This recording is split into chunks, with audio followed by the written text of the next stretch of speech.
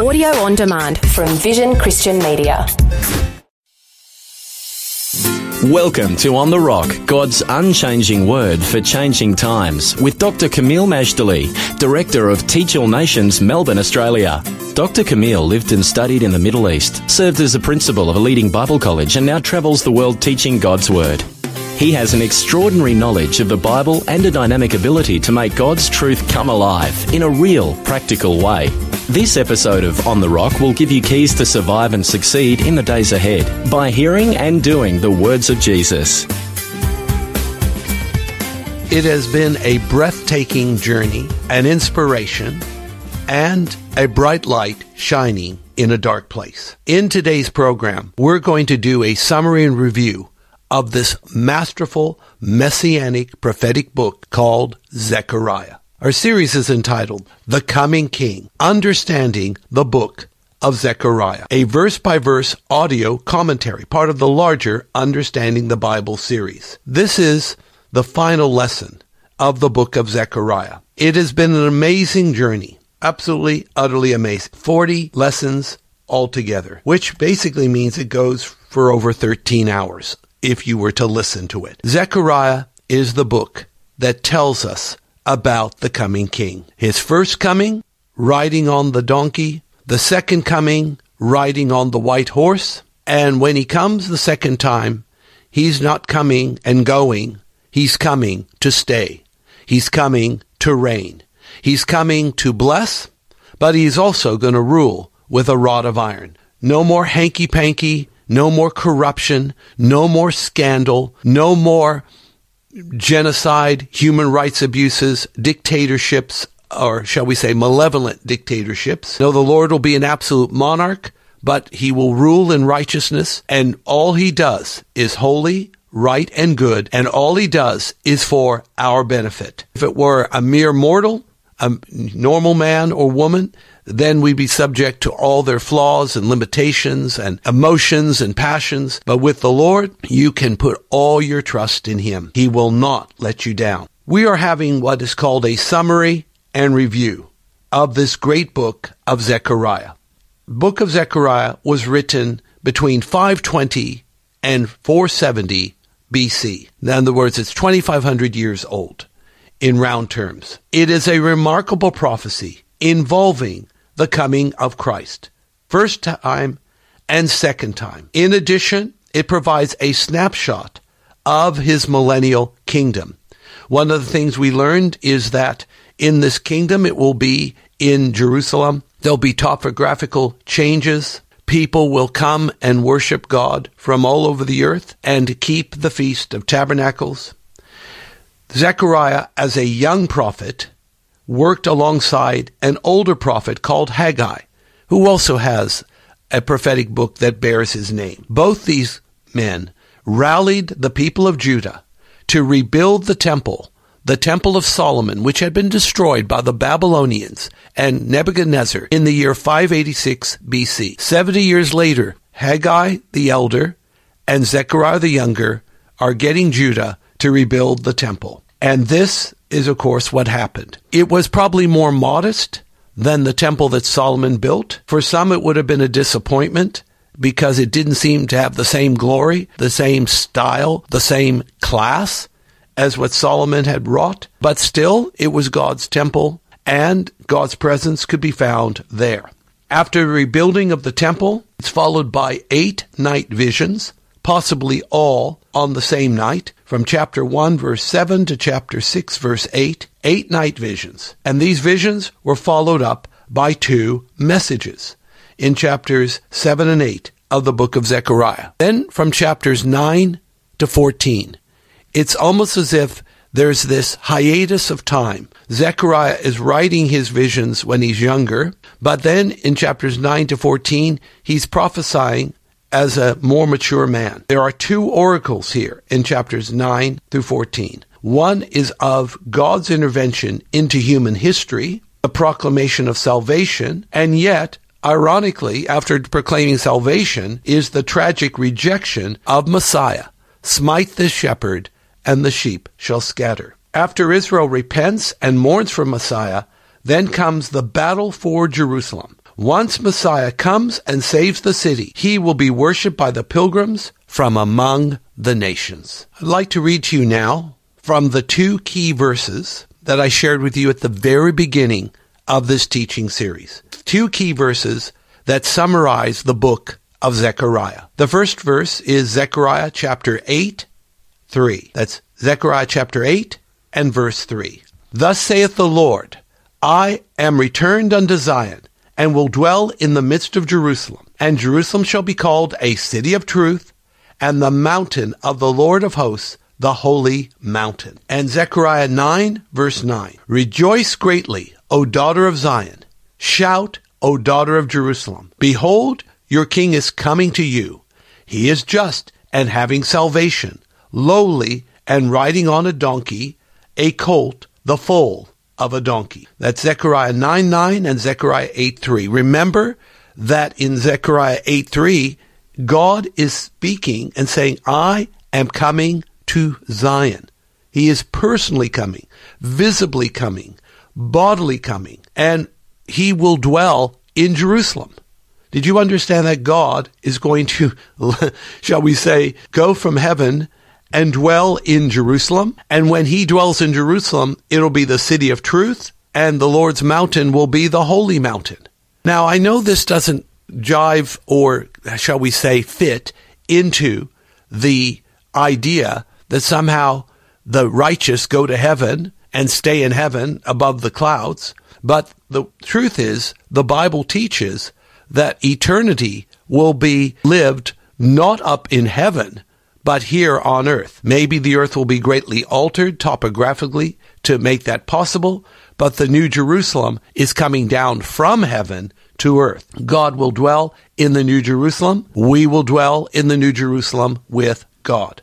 So yes, he says, I am returned unto Zion and will dwell in the midst of Jerusalem. Now, of course, this is, when you think about it, phenomenal, because God is beyond space and time. He fills heaven and earth. Yet that God would come and dwell among his people is how can you say, how can we even fathom it? Well, of course, it is gloriously possible for God to come and dwell among his people, for the simple reason that God put on flesh and dwelt among us. This is, of course, the incarnation of Jesus. And by putting on flesh and dwelling among us, he became like us. He is the Son of God. He is the Son of Man. He is the Son of the Most High. He is the Son of David. He is fully God and he is fully man in one person. Now, we would never be advocating such a seemingly ludicrous notion except for the fact of all the proven prophecies that have come to pass pointing in this direction, as well as the eyewitnesses to the resurrected Christ. They saw that he was fully dead, buried 3 days and 3 nights in a cold Jerusalem tomb that had never been used before. On the 3rd day, he's gone.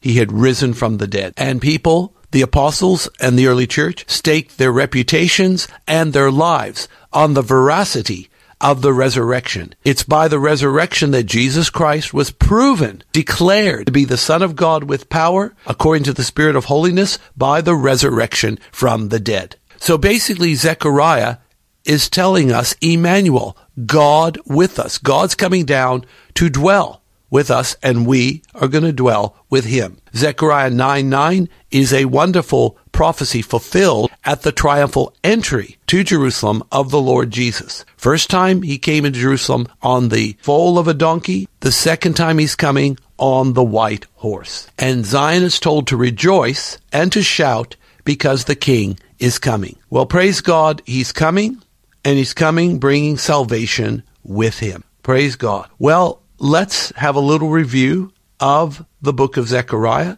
to wind up this study. Let's divide Zechariah into 2 parts, chapters 1 to 8, about the rebuilding of the temple. And we have the introduction, and then we have the 8 night visions. Remember the visions. The first was the horseman among the myrtle trees.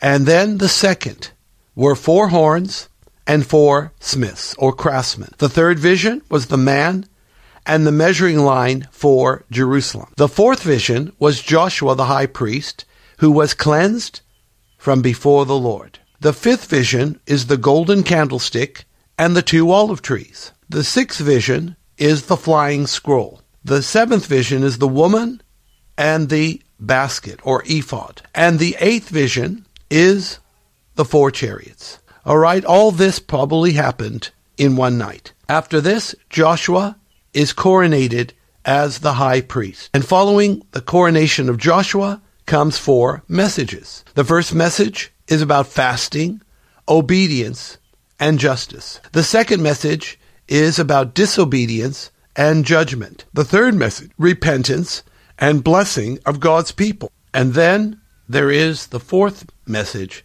fast that led to restoration and feasts.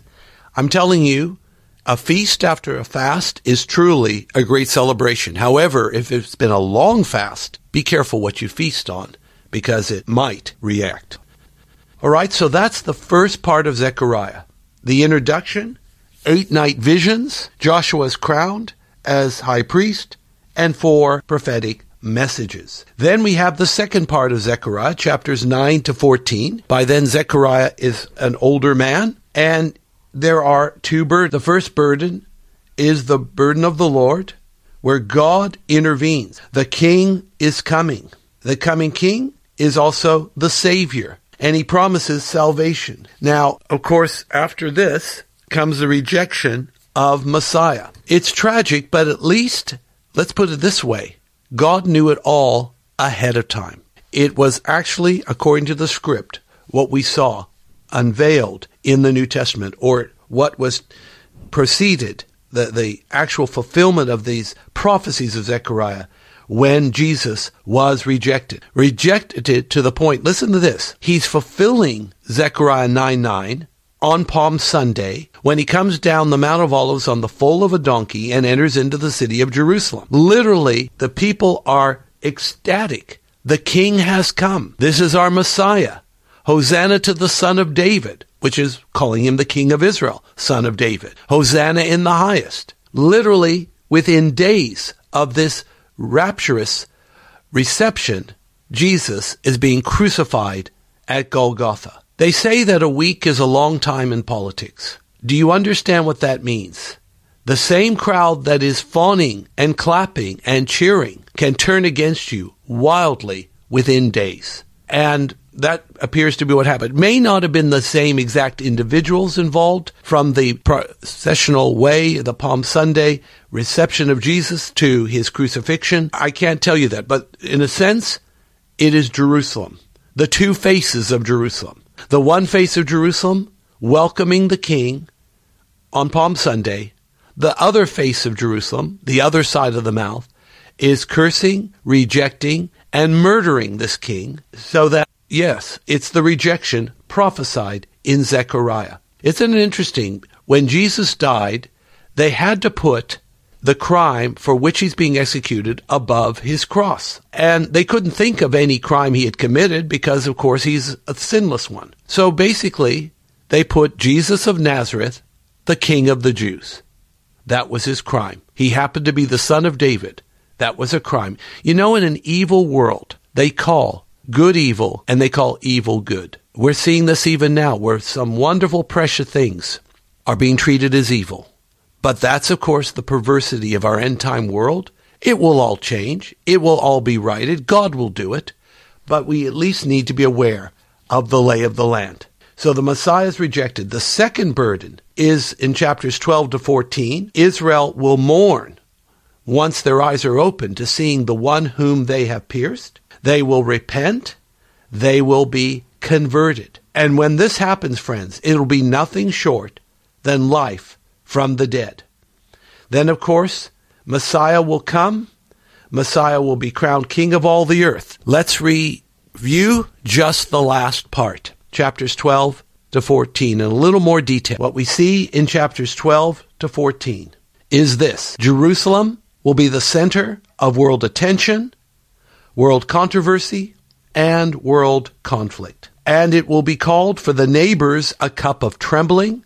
Those that go to war against Judah and Jerusalem will drink of the cup and will become senseless. But it doesn't stop there, because Jerusalem God will make it as a burdensome stone for all people. Whoever try to heave it will be cut in pieces, though all the nations of the earth be gathered together against it. Then, of course, Israel's eyes are open to Messiah, and then after that, it's a time to mourn for the one whom they have pierced. Everyone will go off with their families, their wives, to their separate corners to mourn for the only son that they should have known, they should have recognized, they should have received, but they did not. But then there's a fountain of cleansing opened in Jerusalem. There will be deep cleansing, and there will be healing and blessing and all the rest. Then, following that, in chapter 13 of Zechariah, smite the shepherd, and the sheep shall be scattered. It's rather ironic. You have the deep cleansing and then smiting the shepherd. But as I've shared, sometimes in prophetic passages, it doesn't always go chronologically. When the fountain happens, there'll be cleansing of the idols. They'll be taken away. The false prophets taken away, or they will repent, or they'll be shamed. The shepherd will be smitten. And then after that will be the battle for Jerusalem, chapter 14. The Lord will gather the nations.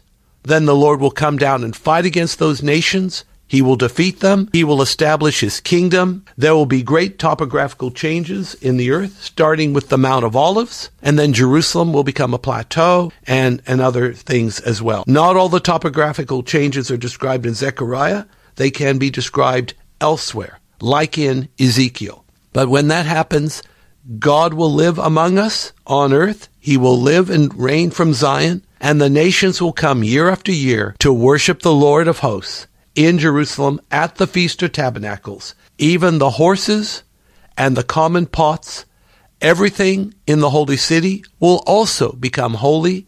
There will be no distinction anymore between the posh and the common. All will be used for God's glory, because ultimately the end result is worship of the Lord. Friends, this is the end of our series of Zechariah, and I'm so delighted you've been part of that journey. If you would like to get the entire audio MP3 series of Zechariah verse by verse with nearly 60 pages of printable PDF notes, details can be found at our homepage. And remember, there'll be more teaching of the Word of God verse by verse in the days ahead, so don't leave us. Stay tuned. But as always, we want to end in prayer, and I do invite you to go to our homepage or to our Facebook page so we can keep connected. Thank you for joining us for Zechariah. Let's pray. Father, we thank you for this masterful book of Zechariah. It has been a blessing to go through it verse by verse. And Lord, I thank you for all our faithful listeners that have been part of the journey. And God, I ask in Jesus' name that you will help us apply these lessons, help us to be prophetically alert, awake, and alive. And also to remember that as we walk in the light of prophecy, we're becoming future ready, and we can face tomorrow with confidence. For all this we thank you in Jesus' name. Amen.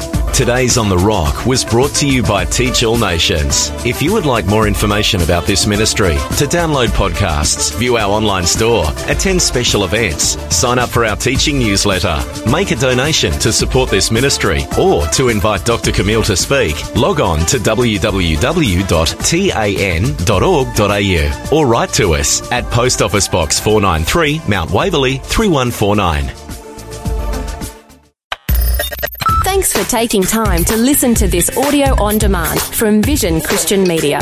To find out more about us, go to vision.org.au.